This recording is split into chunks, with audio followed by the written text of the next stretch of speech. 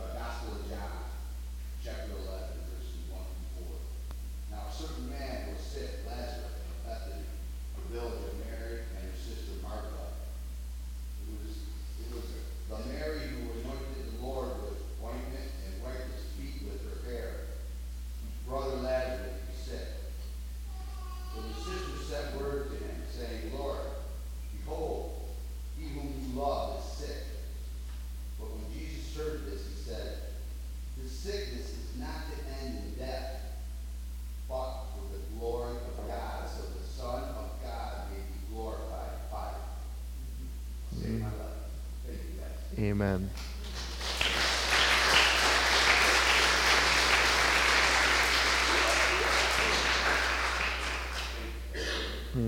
I mean, you got to be honest. I say thank you just because I thought when I see you walking up front with the Bible, I'm like, well, guess I'm not preaching today.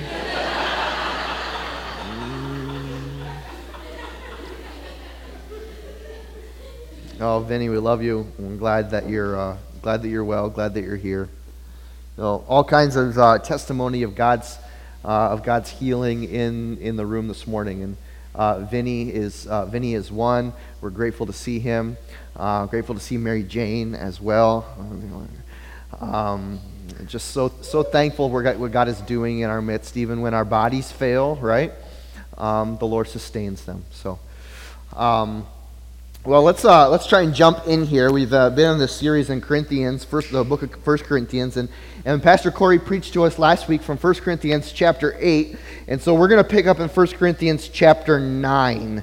So if you have your Bibles, I would encourage you to take them out, open up to 1 Corinthians 9. There are some in your seats. If you don't have one, we'll have them, I think, up on the screen as well. If you got a smartphone, you want to grab an app or look it up online, you can do that as well. However, you got to get there, you can. And we're going to read the first 10 verses here to start, okay? 1 Corinthians 9, verses 1 through 10. This is the Apostle Paul writing to the church that he help start in the city of Corinth, and he says to them, am I not free? Am I not an apostle? Have I not seen Jesus, our Lord? Are you not the result of my work in the Lord? Even though I may not be an apostle to others, surely I am to you, for you you're the seal of my apostleship in the Lord. This is my defense of those who sit in judgment on me. Don't we have the right to food and drink? Don't we have the right to take a believing wife along with us, as do the other apostles and the Lord's brother and Cephas? Or is it only I and Barnabas who must work for a living? Who serves as a soldier at his own expense? Who plants a vineyard and does not eat of its grapes? Who tends a flock and does not drink of the milk? Do I say this merely from a human point of view? Doesn't the law say the same thing? For it is written in the law of Moses, do not muzzle an ox while it's treading out the grain. Now, is it only about ox that God is concerned? Surely he says this for us, doesn't he? Yes, this was written for us, because when the plowman plows and the thresher threshes, they ought to do so in hope of sharing in the harvest. Now, if you take these first 10 verses, it appears that Paul here, the Apostle Paul, is outlining kind of in a rhetorical sense the reasons why he, and by extension Barnabas, his partner, and the other apostles as well, have a right to receive financial support or to make their actual monetary or material living from their work in the gospel. He's laying out this case that says, hey, look, am I not an apostle? Have I not seen Jesus our Lord? Aren't you, Corinthian church, don't you stand as the premier example of my apostleship, of my work, of my labor? Why should other people, why should a farmer be able to eat of the harvest of his crop and benefit from it? But apostles, but somehow they're separate from that, and they shouldn't receive their living from the work that they put in to the spreading of the gospel, the planting of churches, the leading of the people. And so he's making this kind of rhetorical argument back and forth with the Corinthian people about why he has a right to receive his living from the work of the church. And then in verses 11 and 12, he kind of like dots the period at the end of the sentence of his argument. He says, if we have sown spiritual seed among you, is it too much if we reap a material harvest from you? If others have this right of support from you, shouldn't we have it all the more? And so he says it flat out. If we've sown spiritual seed, is it too much if we reap a material harvest from you?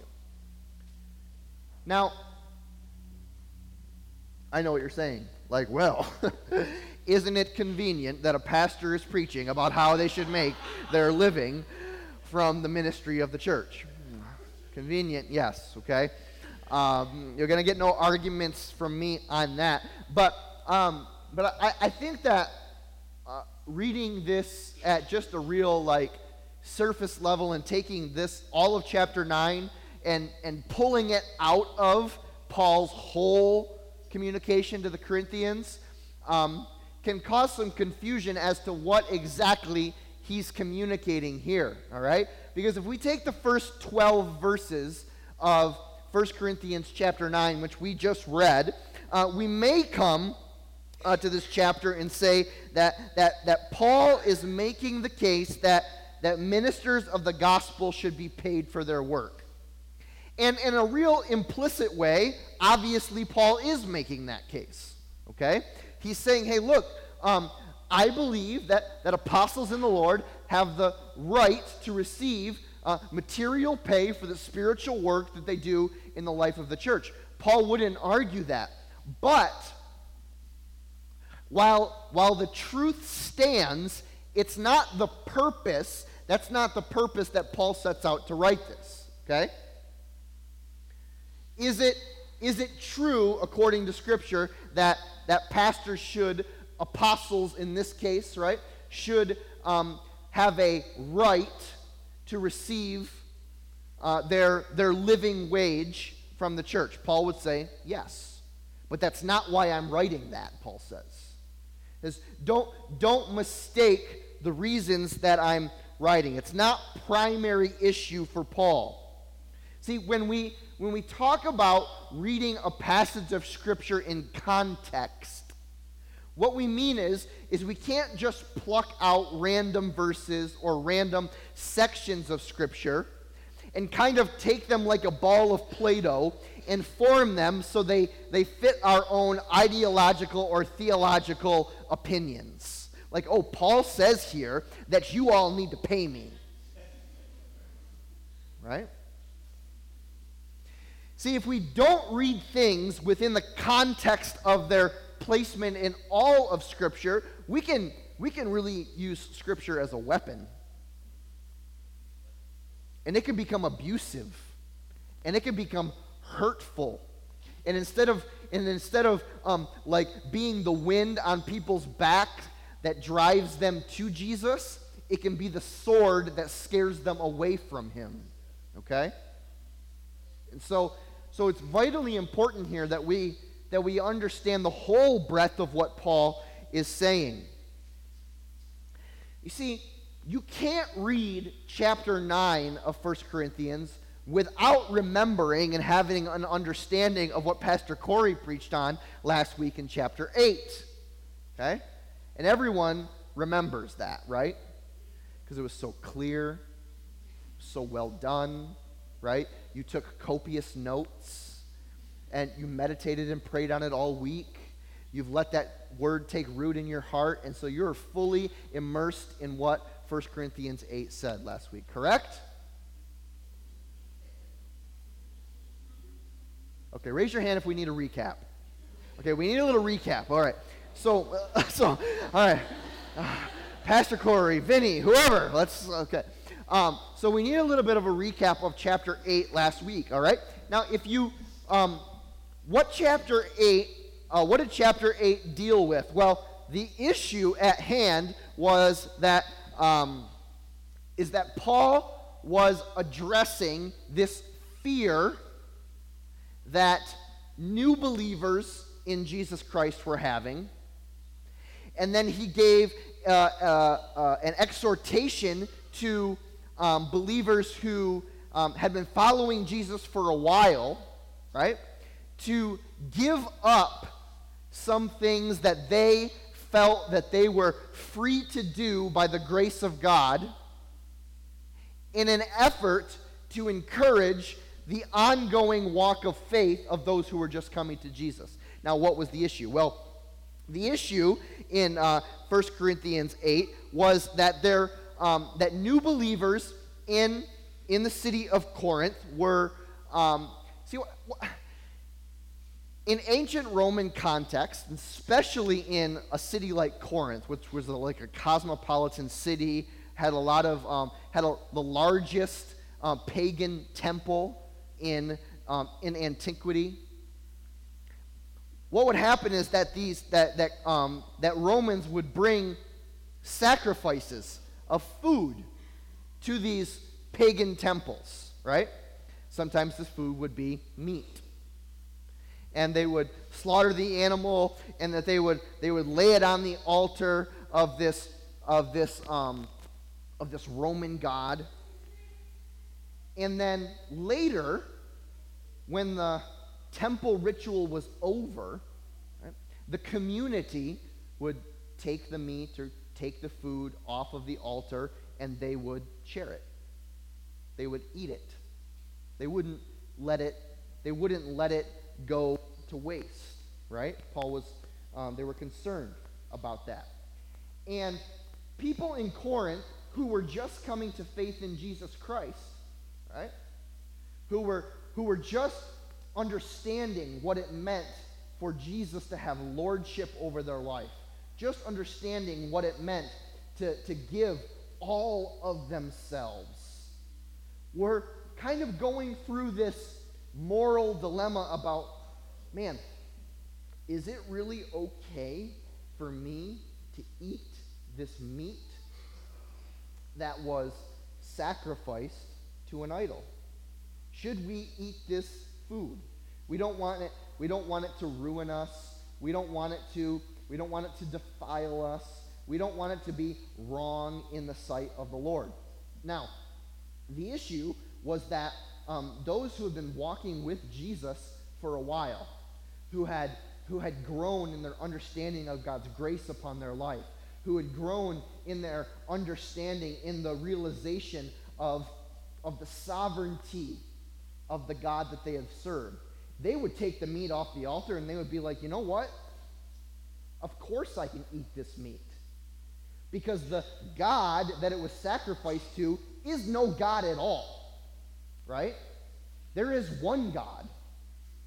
There is one God, one Lord, one Savior. He resides in heaven. His name is Jesus. And the freedom and the power that the indwelling of the Holy Spirit gives to me doesn't make me afraid that somehow, because I put something in my mouth, that it's going to spiritually defile me. And Paul goes on to say that what you put into your mouth doesn't defile you, right? It's what comes out of your mouth that defiles you. It's the overflow of your heart that shows that I am either defiled or that I am holy, right? But what was happening here is that these very mature Christians were eating this food off of the altar like no one else was watching, right? Proclaiming that, well, we have freedom in Christ. We have freedom in Christ to do this. Our God is more powerful than any fake or false gods that exist, so that's no problem for us. Meanwhile, while all of these mature believers were just like ravaging themselves on this food, there's little Timmy over here, right, who just gave his heart to Jesus Christ 5 days ago, and he's like shaking in his boots how all these mature believers, all these people that he looks up to, they're eating the meat of false gods. Like, oh my gosh, what does this mean? Can I trust them? Can I follow them? Are they really Christian? Are they following Jesus? Am I really following Jesus? If they're doing something that I think is wrong, am I following the same Jesus? It was destroying their faith. It was throwing them into turmoil. It was causing all of these unnecessary questions in their mind. And so what did Paul say to the Corinthians? He said, look, believers, brothers and sisters who have been walking with Jesus, could you, for a hot second, stop doing the things that you think you have a freedom and a right to for the benefit of those who are just maturing in their faith? It is an act of love, Paul says, to willingly forego something that is perfectly fine for you in an effort to support and encourage those who are just maturing in their faith. You, believers, have a responsibility to say no to the things that are, yes, perfectly fine, but that may cause others to look upon your relationship with Jesus Christ and, as a reflection, Jesus Christ himself, and call into question the commitments that they have made. And the base argument here, or the base thing that Paul is trying to say is, he says, look, it's not all about you. It's not all about you. that the demand and the urgency of the gospel, the spiritual condition of our brothers and sisters, should always take precedent over our own sense of freedom.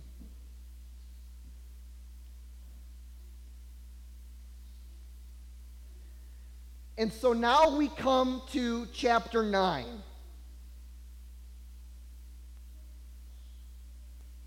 And if you don't read chapter 8 and understand the argument that Paul makes in chapter 8, you come to chapter 9 and you think, though, wow, Paul's a real jerk, demanding all of these rights, Oh, you're going to pay me because I'm an apostle and I deserve to earn my money. It is a what?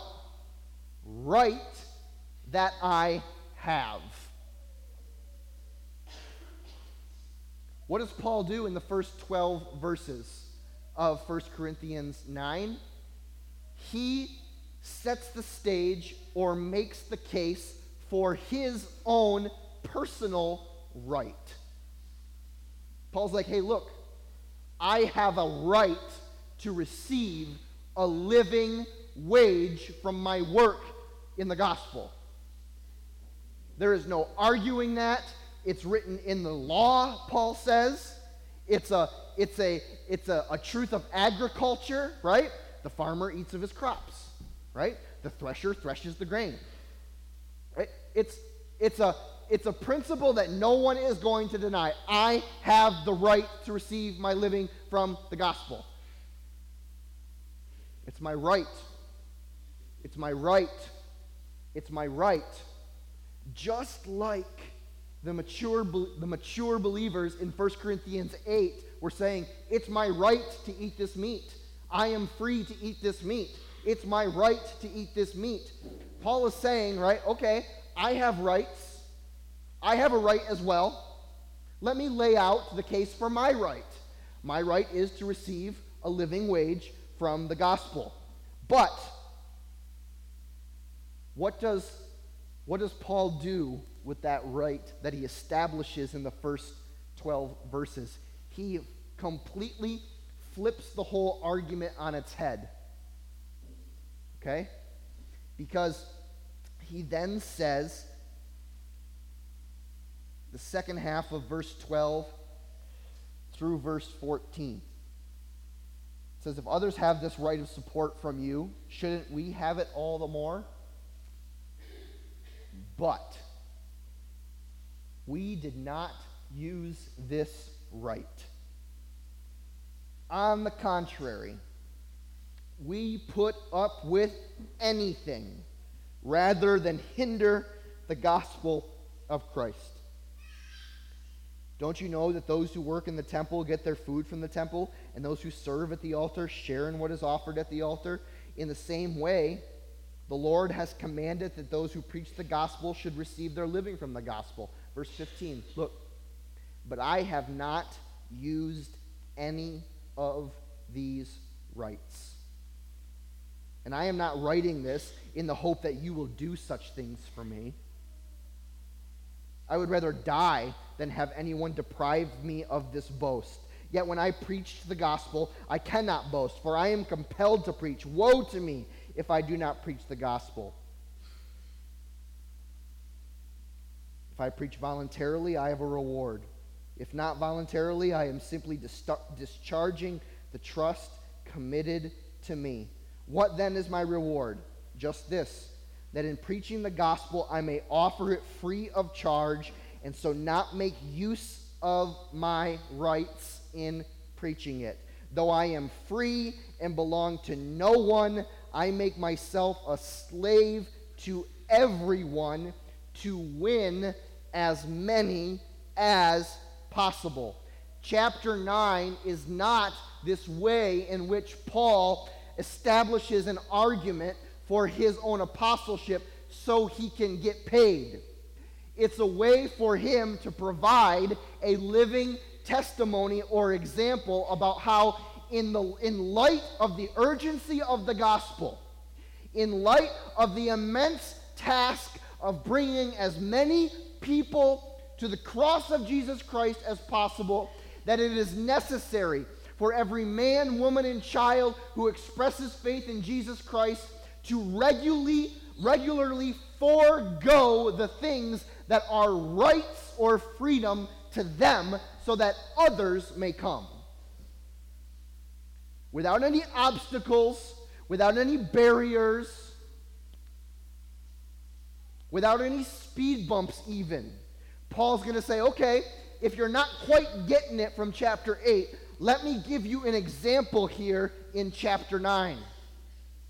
Let me show you how it's supposed to work. It is an act, listen, it is an act of self-restriction. We're not good at self-restriction.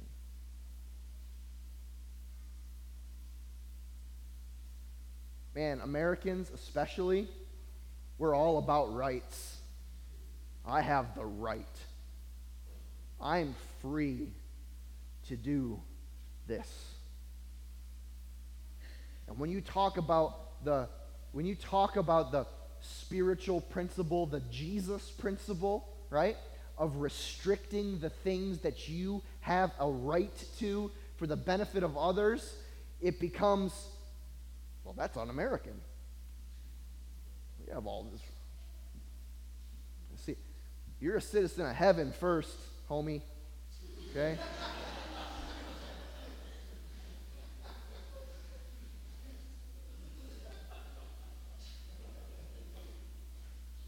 It is an act of self-restriction in an effort to fully unbind the gospel from having a tainted experience in anyone's life. Paul willingly restricts a right that he has to receive compensation in order to ensure that every obstacle that could possibly be in the way between an unbeliever and the gospel is removed. Get it out of my way. No, could people call into question my motives if I'm receiving my material compensation from preaching the gospel? Could they call into question my motives? Yeah, probably. Okay, so get that out of the way. I'm done with it. I will not have any obstacle in the way of the gospel, of people receiving the gospel and their own brokenness. In verse 19,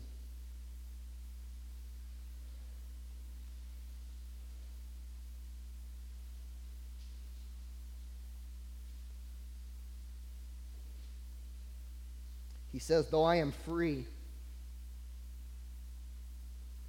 This is listen, if you can get this, you got a big nugget of truth, all right, to fit into your own life right here.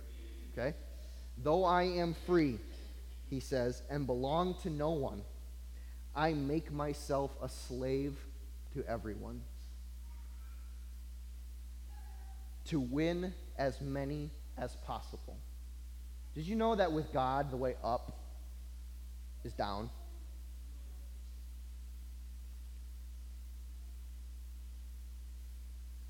Did you know that with God, that the freedom that is offered to you is sometimes an exhortation to submit yourself to slavery to win as many as possible? That there are periods of time in your life, that there are specific instances or relationships where your freedom in Christ, the grace given to you by your relationship in Jesus Christ, is not the primary thing involved. In fact, the primary thing involved is God calling you to a place of self-restriction and humility so that you get out of the way as God brings the gospel to someone else. Now it's easy to talk in theory about things like this. It's a much different thing to apply it practically.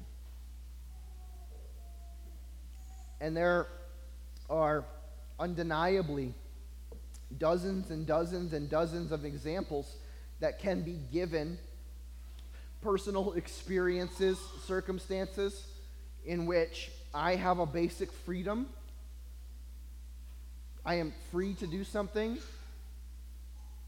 but that in light of my relationship with an unbelieving world, or in light of my relationship with maybe someone who is struggling in a specific area, or in light of my relationship with a new believer who is having a lot of questions about their faith, that we must self-restrict our own freedoms so as to not give them something to trip over on their way to the cross. Well, what are you talking about, Pastor? Give me an example. All right? Probably one of the most apt examples, all right, is the issue of alcohol. Let's use that as a case study. All right, the issue of alcohol. I'm a believer in Jesus Christ, right? I'm a pastor, right? I have a strong desire to be holy, right? I want to be a good example to my children, a good leader to my wife, right? I want to be a good pastor, right? So, if I go out to dinner, right, or we have a dinner party, and I want to have a beer,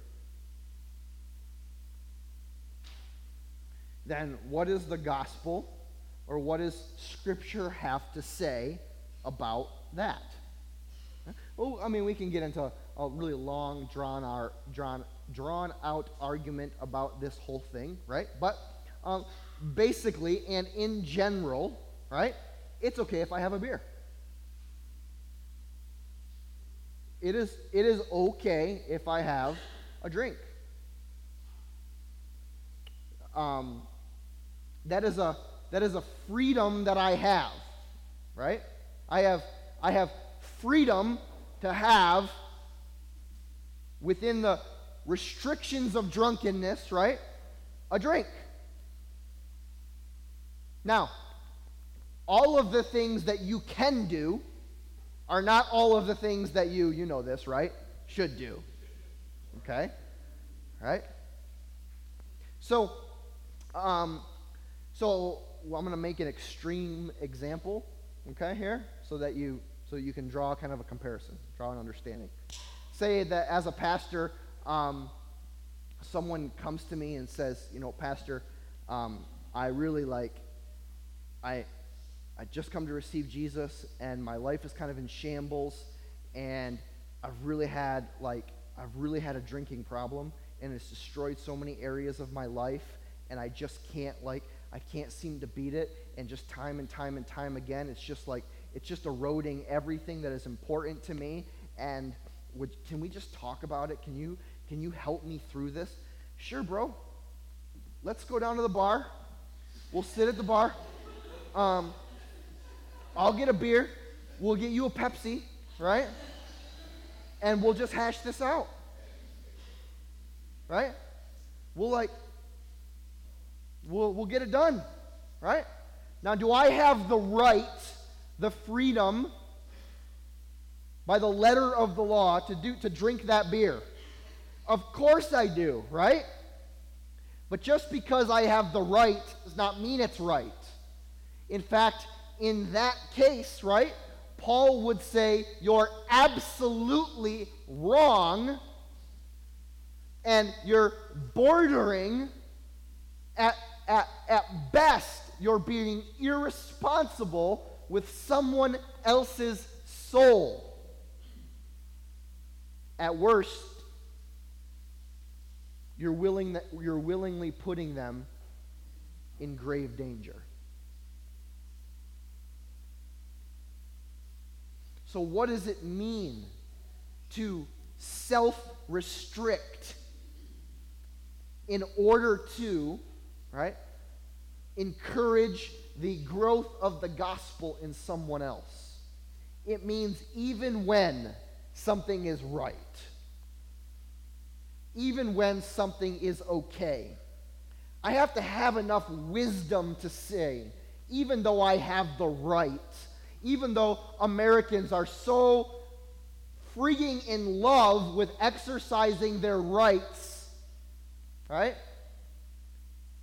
That sometimes, lots of times, the Jesus thing to do, yes, the Jesus thing to do, and we'll get to that in a moment, is to lay aside everything that you have a right to, whether it's a drink or whether it's your opinion, okay? Lay aside the things that you have a right to in order to see the gospel, the seed that is planted in someone else, grow maybe just an inch more. Because it's not all about just the rights that I have.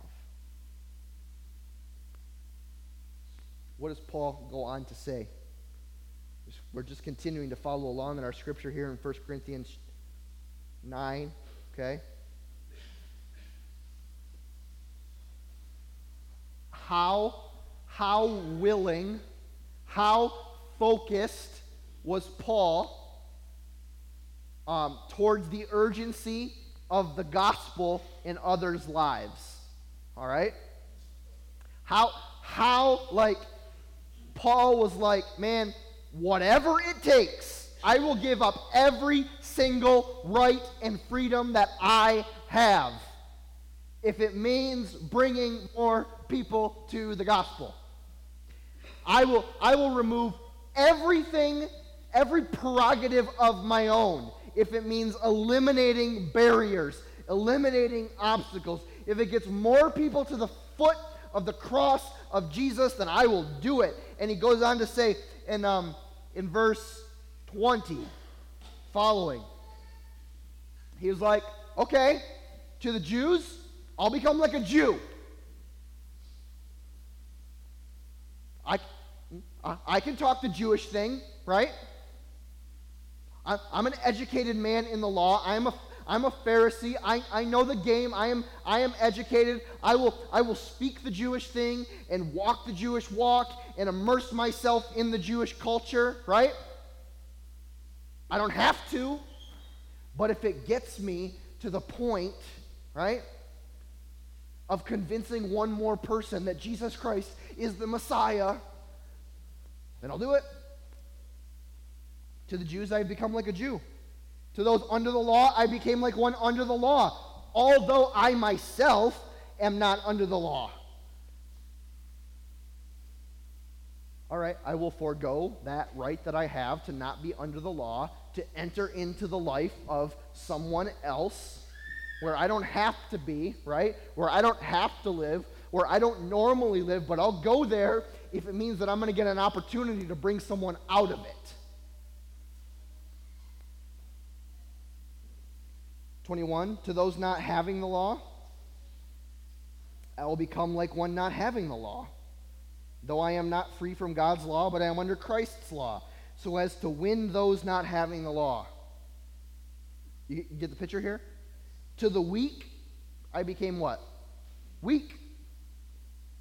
To win the weak.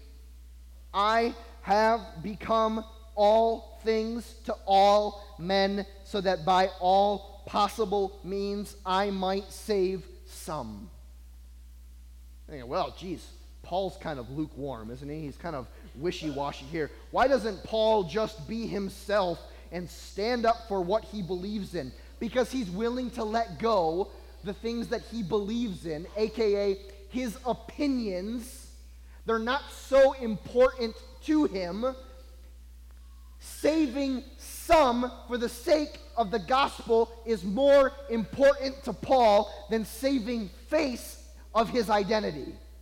He's willing to let go of the person that he should be, or what he should say, and the opinions he should say. And well, I believe this, and if you don't like it, then, well, I'll be over here believing what I believe, and you can be over there not believing what I believe, but you're wrong and I'm right.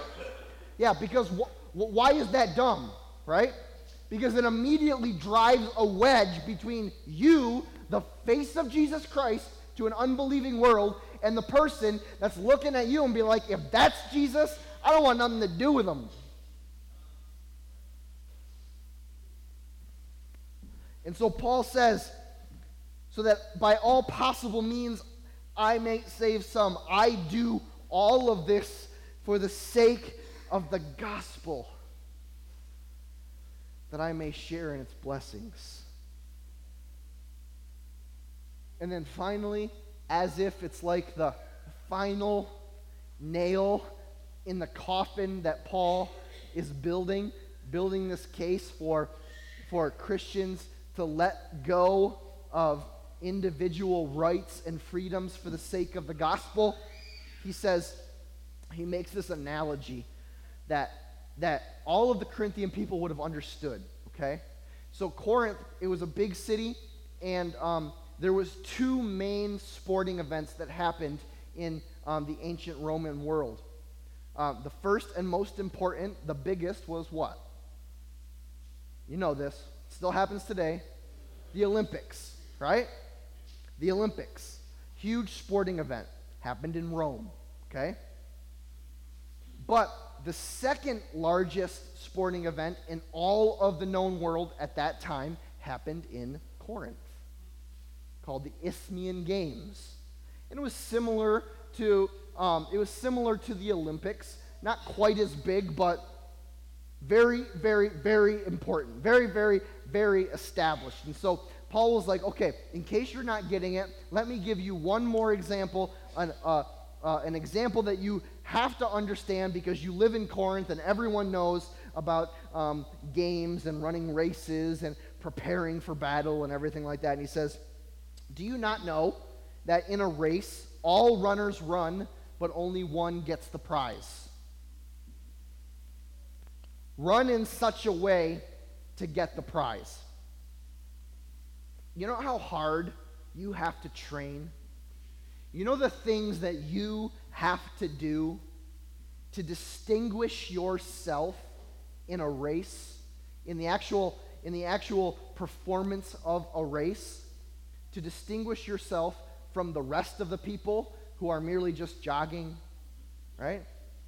Man, you got to work hard, right?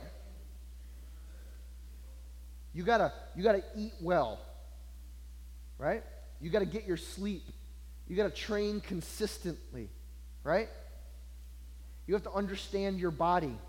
You have to maybe you're going to study the race course so you know when you're gonna do active rest while you're running, or what your pace is gonna be in the first 5 miles as opposed to the second 5 miles, right? You got to put in the extra effort to distinguish yourself to win the prize. Paul says all runners run the race, but only one runs in such a way as to get the prize. Now, what's the prize for Paul? The prize is that I do all of this for the sake of the gospel, that some may come to believe. That's the prize for Paul. The prize for Paul is that there are people who are going to come to the saving grace of Jesus Christ because I chose to give up a freedom and a right that I have. And I am willing to do that when not everyone else is. Everyone who competes in the games goes into strict training. They do it to get a crown that will not last. But we do it. We do it to get a crown that will last forever. We give up our rights. We give up our freedoms. We willingly self-restrict our opinions, our freedoms. We say no to that beer or whatever the case may be. We refuse, right, to interject or overpower another with the freedom or the right that we have. Because in so doing, when people come to a cross that is without hindrance or without barrier, it produces a crown, a prize.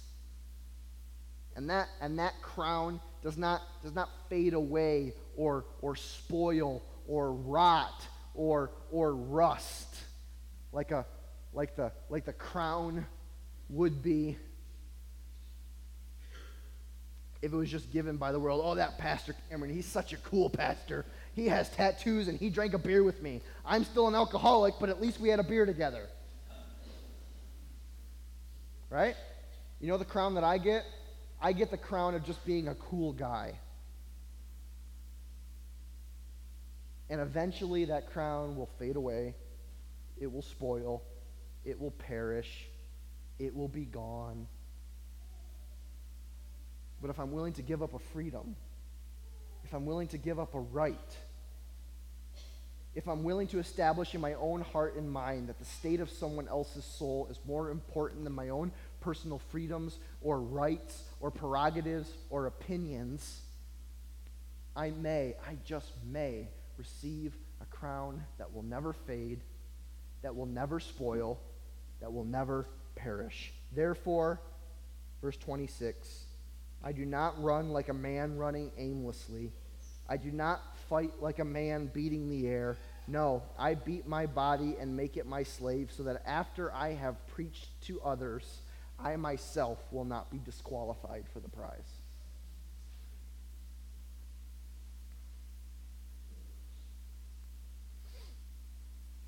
Jesus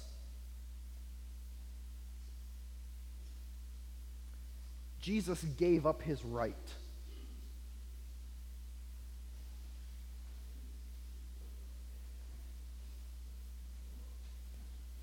In the open house that my wife and I lead, we talked this past week out of the book of Ephesians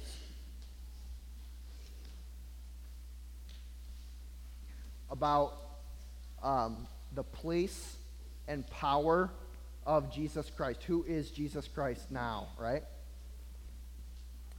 And in Ephesians chapter 1, Paul writes that the power that raised Jesus from the dead,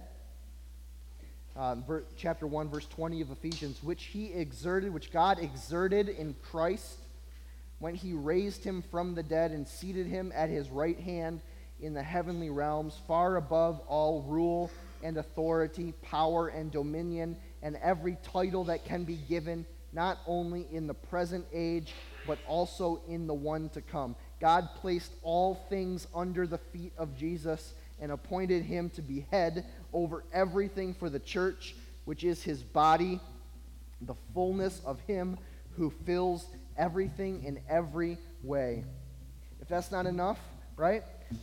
John chapter 13, before Jesus washes his disciples' feet and is arrested, crucified. That evening the meal was being served. The devil had already prompted Judas Iscariot, son of Simon, to betray Jesus.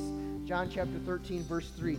Jesus knew that the Father had put all things under his power, and that he had come from God and was returning to God. How much power did Jesus have? All of it. How much authority did Jesus have? All of it. How much dominion over all of creation? It says in John chapter 1, Colossians chapter 3, that Jesus was the agent of creation, that everything that was created by him and for him. There was no restrictions on the power or place of Jesus Christ, yet he chose to forego every divine and heavenly right that he had so that you might know the love of God.